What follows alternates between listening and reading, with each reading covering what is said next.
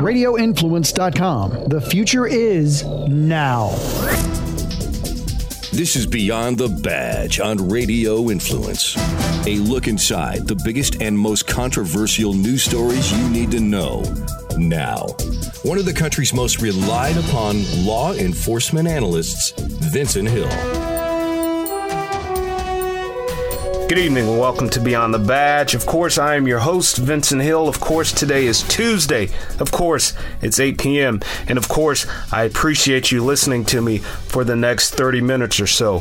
Hey, there's a lot going on. There's a lot I want to discuss, mostly Chicago and the conviction of Jason Van Dyke this past Friday. If you don't remember, Jason Van Dyke, former Chicago police officer who shot and killed 17-year-old Laquan McDonald, who was armed with a knife back in 2014. He shot him 16 times. This past Friday, a jury convicted him of second-degree murder and, I believe, 16 counts of aggravated assault, 1 count per round fired. So I want to talk about Chicago. I want to talk about why I believe this conviction came down and what it means for police, what it means for the city of Chicago. Also, President Trump on yesterday actually appeared at the annual meeting of police chiefs. He talked about policing. He actually talked about the city of Chicago as well and what he's willing to do to help them get a grip on what's going on in their crime situation there. Of course, anybody that knows anything about Chicago knows that there's a lot of people dying, a lot of people getting shot on a daily basis in the city of Chicago. Also, in Florence, South Carolina, 6 officers shot, 1 deputy died. They had his funeral. Almost 30 years of law enforcement, and it's sad that he didn't get the coverage he deserved from the mainstream media. So I want to talk about that as well. And then I got to rush, pack a bag, get on the plane tomorrow, head up to New York to host Law and Crime. I got some things to do Wednesday. And then Thursday, of course, I'm anchoring Law and Crime from 12 to 3. So be sure to go check us out. Show me some love at lawandcrime.com. Check us out. We cover the biggest trials in the country. And one of those trials that we actually covered was, in fact, the Jason Van Dyke trial. And when I was anchoring last Thursday, it was the day after Van Dyke had taken the stand in his own defense. And in my opinion, this is where the case went horribly wrong. Again, here's the backdrop. Back in October of 2014, police get a call, i.e., they get a call, they show up, about a black male armed with a knife who had approached a couple in a threatening manner with the knife. The male in that situation threw his cell phone and a bunch of rocks at Laquan, but nonetheless, police were still called. Laquan is walking down the street. He's running down the street. He's armed with a knife. At one point, he punctures the one of the police vehicle's tires, continues to walk, not obeying commands. Several officers on scene. And at some point, Jason Van Dyke and his partner arrive after several officers had been on the scene. Van Dyke gets out of his car. 6 seconds later, he shoots and kills Laquan McDonald. Again, he shot him 16 times. So this was in 2014. It finally goes to trial. The defense putting on a pretty good case about use of force. They have a use of force expert, albeit he was paid $10,000 by the defense. Man, I'm in the wrong business. But anyway, he's talking about use of force. He's talking about the distance of a knife attack versus when someone can be stabbed. And, the prosecution, they did okay, saying, was it reasonable for Van Dyke to shoot that many times? Now, again, I never want to Monday morning quarterback an officer's decisions or assume that I could reasonably think what that officer was thinking in that split second. So here's what the jury was up against. You had other officers there on the scene who were testifying that they did not believe that the threat was imminent. There was no threat against their life. A taser unit was en route. You had one officer testify that Van Dyke made statements on the way there. I believe it was his partner. I can't remember his name offhand. I think it's Walsh. who, as they were going to the scene, Van Dyke made statements that he's going to have to shoot the guy, and why hasn't anyone shot the guy? So the jury's already hearing this. Okay, you have these other officers who are there. They don't use deadly force. They're waiting for a taser unit. You have his partner saying, yes, he said he's going to have to shoot the guy. How come no one has shot the guy? Then he gets out and he does exactly that. He shoots him 16 times. Now, I think the jury was kind of split up until the point Van Dyke took the stand himself. Now, again, I don't know what I would do in this situation, whether I would take the stand or not.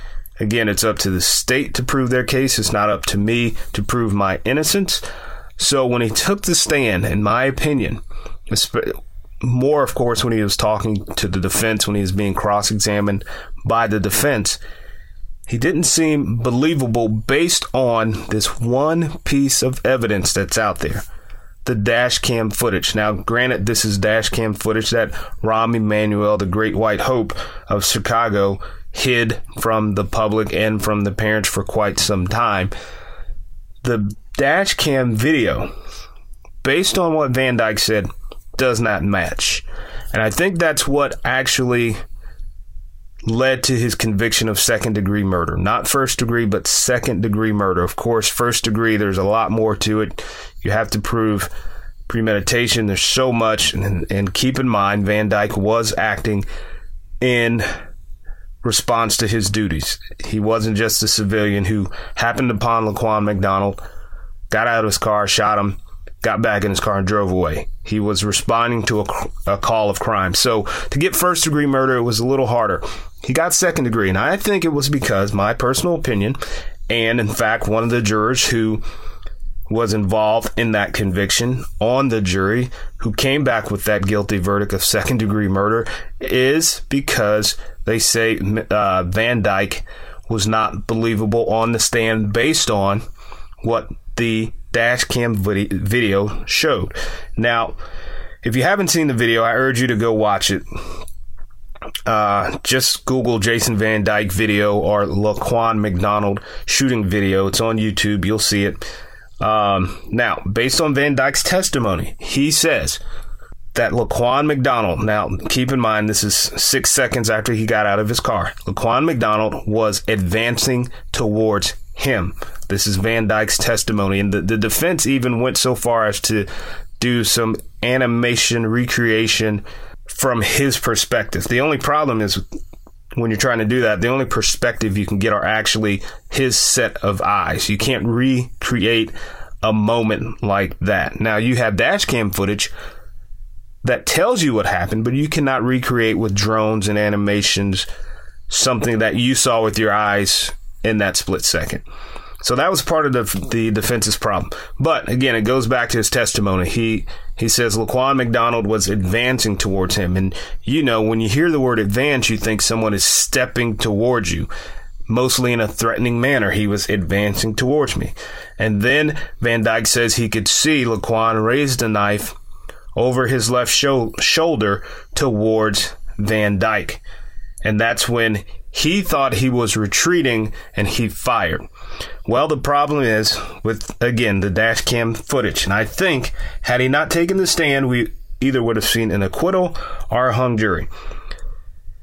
Dash cam footage clearly shows Laquan McDonald walking down the street, heading towards his right. There's this large, long fence that's going down towards the end of the block. Laquan's walking to the right towards that fence when he's shot. His hands are down to his side, and he never at one point raised a knife over his left shoulder towards Van Dyke. And in fact, when Van Dyke said he was retreating, i.e. Van Dyke was retreating, the video actually shows him take 2 large steps towards Laquan McDonald as he starts firing. So not only was he not retreating as he said, he's advancing. So he was actually advancing on Laquan, and he shot him 16 times. And the video never showed Laquan raising that knife over his left shoulder towards Van Dyke. And I think that's what got him his conviction. Now, again, I don't know if I would have taken the stand. I don't know if it was a good move for his defense to put him on the stand, simply because they had a use of force expert who talked about closing the distance of a knife attack, all right? Who talked about the use of force continuum, who talked about when you could actually shoot a fleeing felon, who talked about all of these things. But when Van Dyke took the stand, even myself as a former trained law enforcement officer, what he was saying did not match what was on the video. So I think that actually came back to bite him in the butt. Now, also, he was combative with the prosecution. Again, I don't know how I would react if I'm fighting for my life, a life outside of prison versus a life in prison, right? I mean, the first-degree murder charge, of course, would carry a maximum sentence of life in prison. So you take Van Dyke's testimony, you watch the video, and it's clear, I think, why the jury came up with the verdict they did. Now, this verdict, actually this trial, is pretty historic because Van Dyke was the first Chicago police officer charged with murder in more than 50 years. And that case is kind of similar because it was involving someone who was armed with the knife. That ended in a conviction, and that was in 1970. So Van Dyke's the second officer in 50 years to be convicted of murder, dealing with someone with a knife. Now, I don't know the circumstances of that conviction in 1970. I'm sure there was no body cam, no dash cam. It's 1970. Heck, I don't even think the VCR was even out in 1970, let alone body cam or dash cam. But, I don't know how I feel about this rush to charge officers with murder because they're acting in line with their duties. Now, granted, I understand trust and transparency. I get it.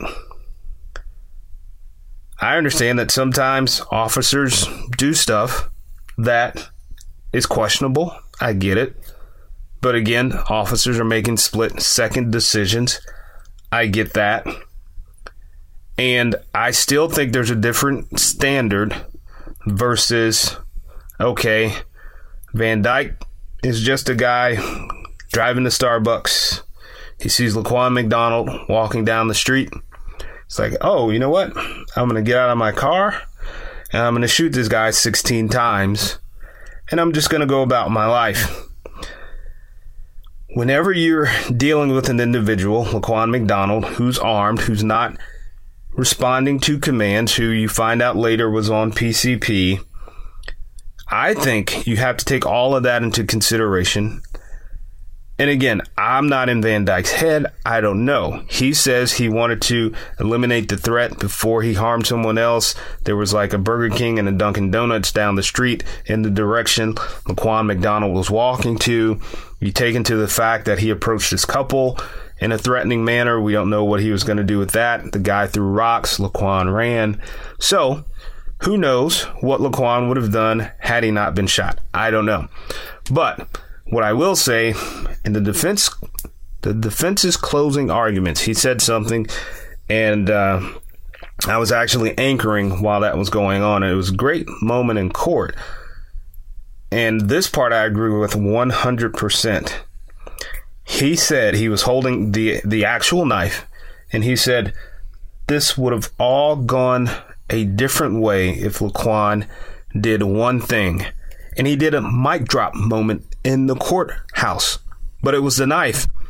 He held the knife up and he said if he would have done one thing, and he dropped the knife. And that part is so true. Take away the 16 shots, take away Van Dyke only being there 6 seconds, take away the fact that the taser unit hadn't got there yet. Had Laquan McDonald at some point dropped that knife when the other 10 or 11 officers were trying to get him to drop the knife, the outcome of that call would have been different. Laquan McDonald would have been arrested. He would have been charged with maybe the ag assault of that couple or the attempted robbery. the criminal damage to property because he stabbed one of the police tires, and depending on his record, he was 17, so he was a juvenile. So depending on his record, he would have got probation. Laquan McDonald would still be here today. Again, when I watched the video, when I listened to Van Dyke, I'm not going to say he's lying, but I just want to say that his testimony did not match what the video showed. But at the end of the day, I always say one thing will keep you alive, and that's compliance. So had Laquan dropped that knife, Laquan would be here. Van Dyke would not be charged with second-degree murder. Now, the family says, yes, they've received justice for the death of Laquan. Some people wanted first degree, and they said they would protest if they didn't get it, whatever. I'm not sure how long Van Dyke is facing. Again, second-degree murder, 16 counts of aggravated assault. If you add up the factors of the sentencing, that's a total of 96 years, but I believe his attorney will probably try to combine those 16 charges into one, and then the second-degree murder, if he's lucky, 10 to 15 years in prison, because remember, he's a first-time offender. He's never been arrested, never been in prison. So although he was a police officer, you still have to allow the justice system to work the exact same way for a law enforcement officer as it would for a civilian. Now, one of the things I did say, I believe Friday, I was back on Law and Crime. I wasn't anchoring. Yeah, it was Friday because it was while the jury was on verdict watch. Actually, it was, right after the conviction was read. I said, this is tragic for both sides. For the family of Laquan McDonald, he will never, ever be back in their lives. And I empathize with the parents, as a parent, losing the 17-year-old, I couldn't imagine. Although Van Dyke was convicted, is that really justice? Is that satisfaction? You can't get your son back. Now, turn it around and you look at Van Dyke's wife, Tiffany, and you look at his two daughters who actually were threatened in school just prior to the verdict. People were looking for them and passing pictures out of them. So not only do they have to deal with these physical threats, I would go out on a limb and say Van Dyke was the sole, if not the majority, provider for that house, because he testified that earlier that day before the shooting, he was working an extra job, or as civilians call it, a part-time job. He was working security at Walmart. He was making extra money. That's why we as police call it an extra job.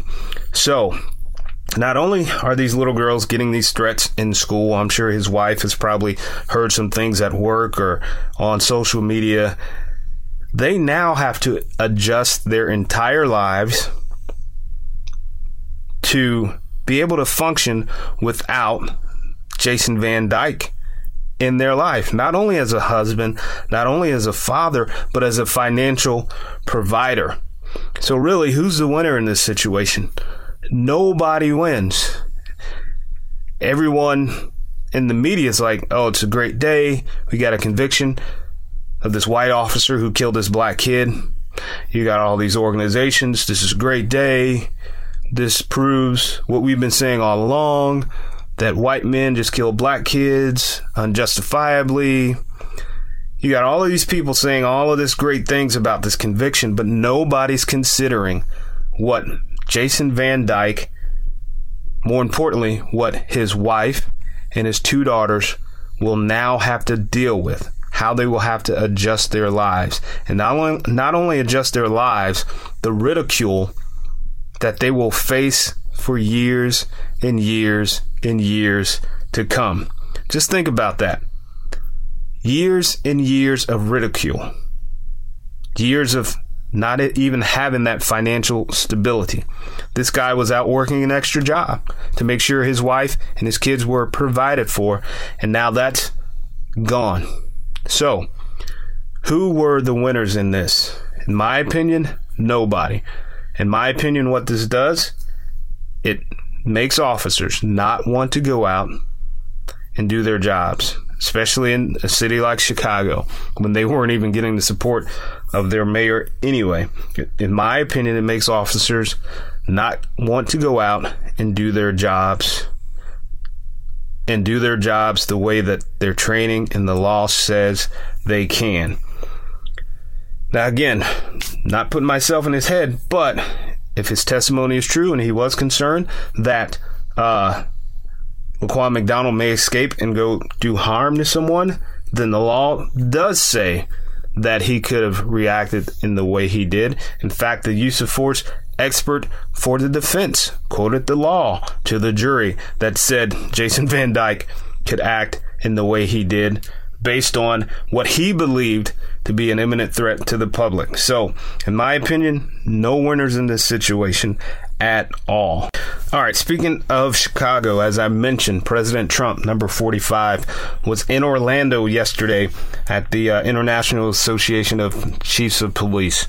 And during his speech, while he was talking there, he mentioned several things. I'll get to one that I think is pretty interesting. But he talked about Chicago, and he says he's directed his AG, his Attorney General, to help straighten out the terrible shooting wave in Chicago, right? And he says the crime spree in Chicago is a terrible plight, and I agree with him, right? I mean, it is terrible. I mean, you have innocent people dying on a daily basis. You have unarmed black men being shot on a daily basis, but it never makes news, because, again, it doesn't fit the narrative. But nonetheless, it happens in the city of Chicago every day. So President Trump says he's directed the AG to help straighten out this terrible wave of shootings in Chicago. And he also encouraged the city of Chicago to use the very controversial stop and frisk. And I actually talked about this on Fox and Friends a couple months ago when we were talking about police who are people who were targeting police and how police are being shot in this country. And Jillian actually asked me about stop and frisk and my thoughts on it. And I said the same thing the president said. Hey, listen, it's controversial, but it worked, right? When you look at a city like New York, stop and frisk worked. Now, a lot of people say it's racially biased. A lot of people have so much to say about it. But let's understand stop and frisk. You can't just walk up to someone and say, hey, I'm the police, put your hands up, let me pat you down, right? You still have to have probable cause that this person could be armed. Now, let's dive into that a little bit, right? Let's take the city of Chicago. Let's take one of the shootings they had recently, police shooting, where police on video surveillance monitored and watched these individuals known as corner boys sitting on the corner selling drugs. And let's take it a step further. On that video, you can see a person continue to pull out a firearm. Now, all right, let's take that firearm portion out of the video. In my experience, when I know there's narcotics activity going on, and I know there's corner boys, and I know there's a lookout boy, and I know there's this, not only are they carrying drugs, one or two or maybe three of those individuals are carrying weapons as well. Now, again, stop and frisk doesn't mean that police just have free reign to go up to someone and say, let me pat you down because you're in the park walking your dog and I just feel that you may be armed. There has to be probable cause. And that probable cause, and some people will say, oh, it's racial profiling, it's stereotyping. And the fact is, in high crime areas, when you see certain things based on your police experience and your training, you know that there's a chance, there's probable cause that an individual may be armed based on their actions, based on the actions of those around them. So whenever I hear people say it's racial profiling, it's racially biased, it's, well, listen, if you don't want to be associated with something, don't be associated with it. if you don't want to be approached by police because there may be possible narcotics activity or you may be possibly armed, here's a clue. Don't hang around people that are doing narcotics activity or who are armed. Don't associate with something you don't want to be associated with. So President Trump is saying, hey, in Chicago, you need to do stop and frisk. If you don't believe it works, look at the city of New York. But I don't know how Chicago's going to take that because, granted, hundreds and hundreds and hundreds of people every week being shot. Dozens and dozens and dozens of people every week being shot and killed. But because President Trump says it, and according to Chicago, he's not welcome there, I'm sure the leaders in Chicago right now are in an uproar that the President of the United States would suggest something so racially biased that they are just appalled by it. Well, I would say to the city of Chicago, it may actually be something you should possibly consider. Because guns on the street means people getting shot on the streets. It means 9-year-olds getting pulled into an alley by gang members and being shot. It means a little baby in a stroller being shot. It means a 90-year-old grandmother being shot. All of these people being shot because police, their hands are tied, especially in the city of Chicago. No one wants to ruffle any feathers, but they wish the crime would go down. Well, you can't have a reduction in crime all the while tying the hands of your police. Let's be honest. Sometimes policing looks ugly. I'll admit it.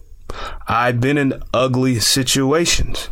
Sometimes policing looks ugly because people don't understand it, or people want to say it's biased to one demographic. But if it works, it works. Would you rather someone complain that they were stopped and frisked because the officer had probable cause to do that? Or would you rather the officers just ignore what their gut tells them, what their police training tells them, and allow that same person that would have complained to go out and shoot a 90-year-old because he was trying to shoot someone else, but he missed and hit the little baby in the stroller? Which one would you rather have? Sometimes policing is an ugly thing, but the benefits of it are for the good of the community. All right, I want to talk about this latest police shooting and the death of a black man named Terrence Caraway. He was 52 years old in Florence, South Carolina, and he was armed and he was shot and killed. But you really haven't heard much about Terrence Caraway. Again, he was a black man, he was armed, he was shot and killed in an officer-involved shooting. 52 years old, Florence, South Carolina. Well, the reason you haven't heard about this black man being shot is because he was actually a police officer who was responding to back up his brothers in blue who were being ambushed by a crazed shooter who was 74 years old. And he put his life in jeopardy to protect those lives of his fellow officers. Now, Sergeant Terrence Caraway, again 52 years old, was not only a police officer in the city of Florence, South Carolina, he was an Air Force veteran. He was a brother, a father, highly respected in his church, very active in his church. If I'm not mistaken, he was a deacon at his church. And this guy died, Sergeant Terrence Caraway, protecting the lives of his fellow officers in this ambush shooting. Now, 6 officers were wounded, 1 died. And it all sparked because they were going to investigate or question a 28-year-old about involvement in sex crimes involving a minor. Now, I don't know what those sex crimes are. I really don't care. I think it's a moot point. So his father, 74-year-old Frederick Hopkins, decided, I don't want my son going to jail. I don't want the police here. I'm just going to pull out my freaking fully automatic rifle and I'm going to start shooting. And this lasted for 30 minutes until an armored vehicle could get there and rescue these fallen officers. 30 freaking minutes. This guy continued to fire upon police. Sergeant Carraway lost his life. He was about to retire after reaching 30 years of service. An Air Force veteran, someone who gave 30 years of his life to the city of Florence. He was about to retire and he was taken out. He loved serving the city. A lot of police officers in this day and age don't make 30 years. This guy served his country. He came back. He served Florence, South Carolina, which is not too far from where my parents live. And he's shot. He's killed. Not over in Iraq. Not while on deployment. He's shot in Florence, South Carolina. And it never even really made mainstream media. I never heard the Black Lives Matter movement protesting about it because it doesn't fit the narrative.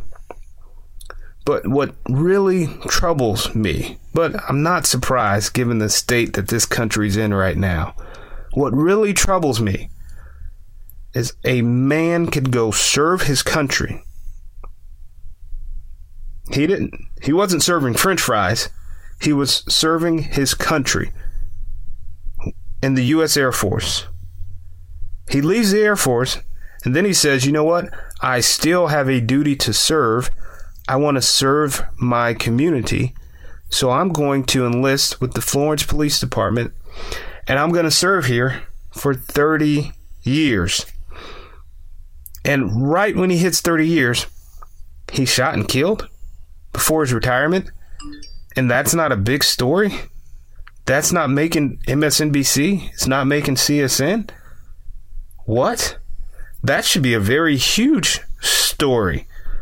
Wait, Jesse Jackson's not there? What? Benjamin Crump is not there? Well, you say when a black man is shot that it's a tragedy to the entire nation, right? That's what we've heard in some of these speeches. Well, a black man was shot and killed, and it was a tragedy to the entire nation. So how come no one's speaking out on it? Well, of course, I'll speak out on it. Sergeant Terrence Carraway, 52 years old. I actually want to honor him tonight in my 10-7 segment. So here it goes.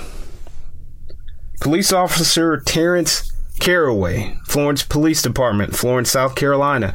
End of watch Wednesday, October 3rd, 2018. Police Officer Terrence Carraway was shot and killed while responding to assist 3 Florence County Sheriff's Office deputies who had been shot and wounded while serving a sexual assault warrant at a house off of Vintage Drive. Another subject in the house opened fire on the deputies as they approached the house, wounding all 3. The man then positioned himself in a vantage point in a second-floor window, giving him view of fire of several hundred yards. Officer Carraway, along with 3 other Florence police officers, responded to the scene and were attempting to rescue the 3 wounded deputies when the subject opened fire on them too, shooting all 4. All of the wounded officers were transported to a local hospital where Officer Carraway succumbed to his wounds. The subject remained barricaded inside of his home for 2 hours before being taken into custody. Officer Carraway had served with the Florence Police Department for 30 years. Responding to assist 3 fellow officers. Responding to assist 3 fellow officers.